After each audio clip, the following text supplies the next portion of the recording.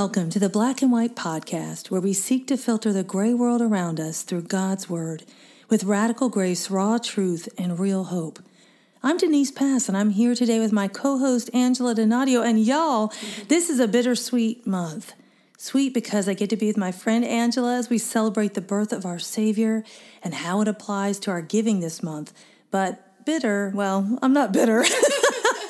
Because my precious friend Angela is leaving us for another effective door of ministry that the Lord has opened for her, and I'm so excited for her. Oh, thank you, Denise. I'm sad. I have mixed feelings today, and I've been so grateful for just this year to spend with you and with our listeners and just to see what God has done through the Black and White Podcast. Yes, He's used it all. And, He's used it to prepare you for the work He's called you to. Thank you. So we may have to whip out the tissues, but what y'all don't know is that we always have the tissues down here. That's right.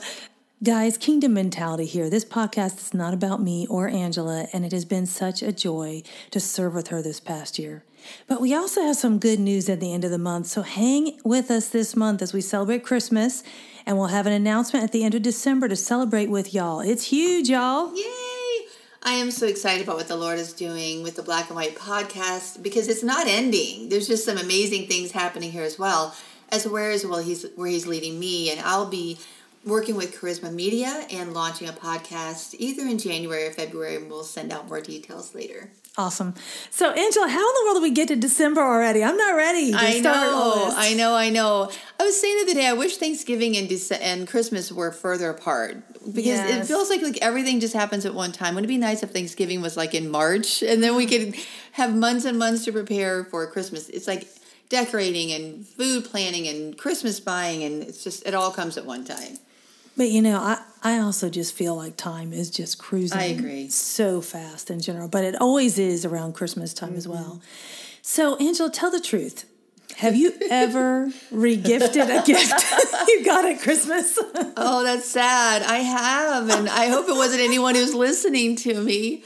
I think we do the best we can. And people's tastes are so over individualized and customized now. And I still like getting personal gifts for people and I like receiving them, but I can see why the gift cards are easier, but at the same time, you want to get someone something personal and then sure enough, you're like, oh, this is not for me. And I've rewrapped it. Yeah, a couple things, unfortunately. Well, if it's not regifting, there's also the returns, right? Yep, my kids tease me about the returns that they sometimes do of gifts I get them, especially as one of my daughters calls it the mom jeans. I bought her 1 year, or maybe more than 1 year. She's like, oh no, it's the mom jeans again.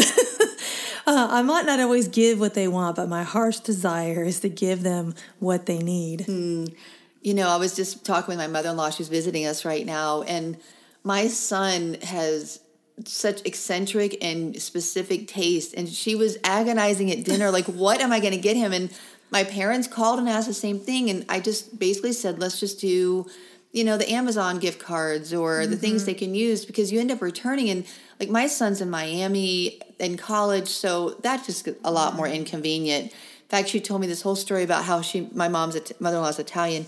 She made him stromboli from scratch and sent it, and it didn't get delivered on time, got returned to the post office, went back to get it. By the time he got it, it was like a big molded box. So sometimes it's just not even worth it. Just send him a gift card through the computer and let it be done, So, okay, we are trying to get you guys into the right Christmas spirit. Hang with us because we have a good goal here. So, this makes me think of our Savior. He gave us something we did not know we needed. Lost in our sin, we did not understand why God had to come to pay for our sin and why He would come as a baby. Every Christmas, I want to be intentional to know something more of what our Savior did for us. And so I got this idea this year of regifting what Christ gave to us. This would be one time when regifting is not only acceptable, but I believe pleasing to God. I love that, Denise. And, we have our wish list and our wants list, but we should start first with what we really need, and God knows what we need. And if we've been given something, what sweeter gift but to give to someone else what God has done in us and through us. And so, I'm just excited to share what's on our heart, through these next few episodes. Me too. I think about what they need. Sometimes my children are given gift cards or cash gifts. And, if you leave my youngest to their devices, it'll be a bunch of candy, 2 cavities, and a pear tree. I'm like, no, I need to help you with that, what you need. Well, in this episode, we'll be discussing and applying the gift of forgiveness. The scripture for this episode is taken from Colossians 3:13. Bear with each other and forgive any complaint you may have against one another. Forgive as the Lord forgave you. Angela, the regifting of forgiveness in this verse is not a suggestion.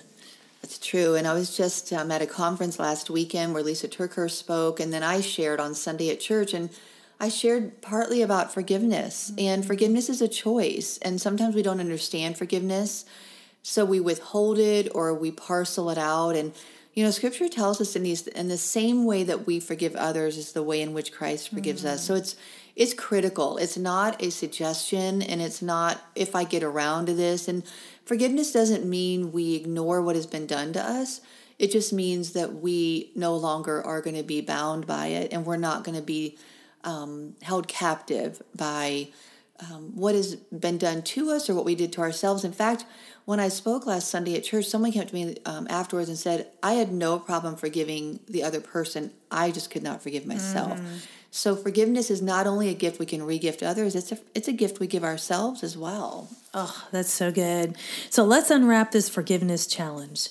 So there is this progression to forgiveness that we see in this passage from Colossians. First, we are to bear with each other, which can really be a bear sometimes, right? This means we don't get easily offended and we overlook the things that bug us. Second, we are to forgive any complaint, not just some, but all. And third, we are to forgive as the Lord forgave you. Angela, the Lord went to drastic measures to make sure we knew He had forgiven us. How do we re-gift such a lavish forgiveness? It's just such a beautiful picture, and we're never going to probably forgive as completely and purely as Christ forgave us, but He's our example and our model. And, think about all the different times He forgave, even in, on the cross, they don't know what they're doing. And that just shows us that His forgiveness was selfless. He was not worried about being right. He was right. He was more concerned with winning our hearts and ensuring that we were free from sin's power. When we think about setting other people free instead of being right, that is so crucial. And so He was more concerned for the offender because He was for the offender. How often do we forgive, but we are not for the other person? And His forgiveness was humble. He did not come with an apology like the Fonz on Happy Days, if you remember. He couldn't even say sorry. But Christ, who had done nothing wrong, still came in humility as a baby in human form, though He was King of Kings. This is so opposite of our prideful world. It really is, Denise. And He was also extravagant in His forgiveness. He did not limit it. It was not based on anyone earning it. It was just unconditional. They had to just receive it and believe it.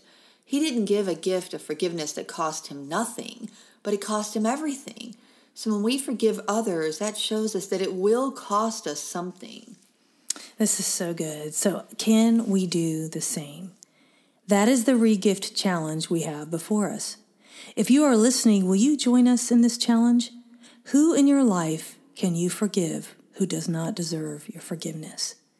Who is perhaps unrepentant?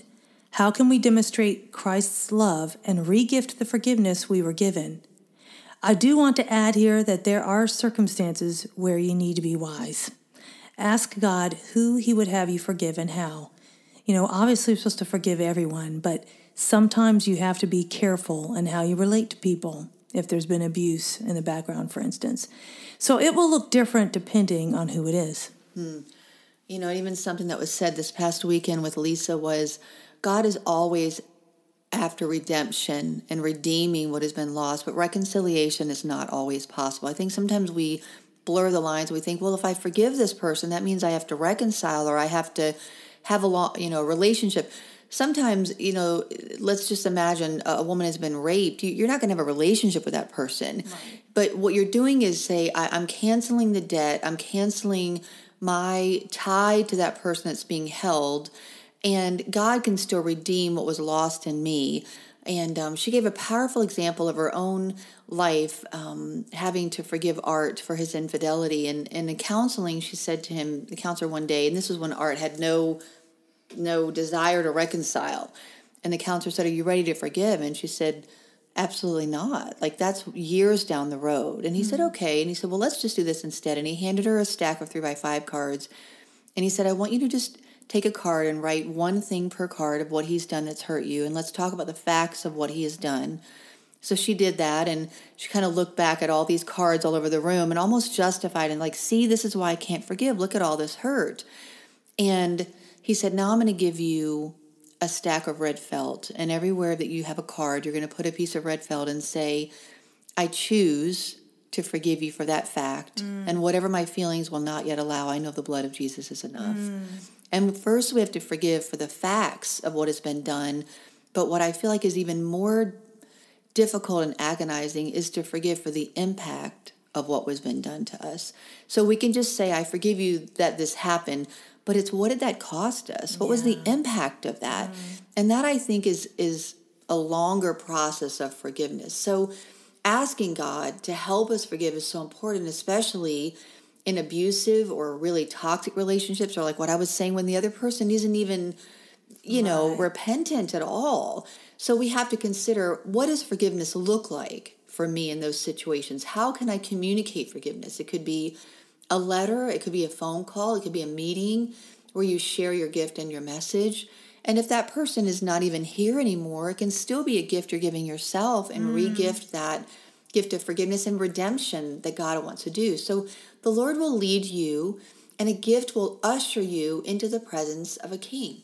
Yes, love that. And also covering this meeting or letter with prayer and having a scripture or two ready or in the letter can work miracles in our hearts. The word of God never returns void and works better than our words alone. God gives us wisdom, and we search for scriptures not to bash someone with, but to soften hearts in our hearts as well. We need to walk in that forgiveness we've received and realize that we need to give the forgiveness in the same manner it was given to us. That's right. And if we wait until we feel like it, Denise, it may never happen. That's why it was so critical for Lisa to say, what my feelings are not going to allow, Jesus is enough, even for those places. It doesn't mean we're fake. It just means we're starting the process by engaging our will. And that means we have to be humble. We have to have no expectations. Christ was not wanting us to give back. So we should seek only to forgive without wanting them to respond in like manner. And that's unconditional forgiveness. The raw truth is that true forgiveness is not conditional. The radical grace is when forgiveness is hard, God is able to help us offer what was offered freely to us. And the real hope is when we forgive others, we are often the ones set free. You've been listening to the Black and White Podcast, where we filter life through the Bible and live life in the freedom of truth.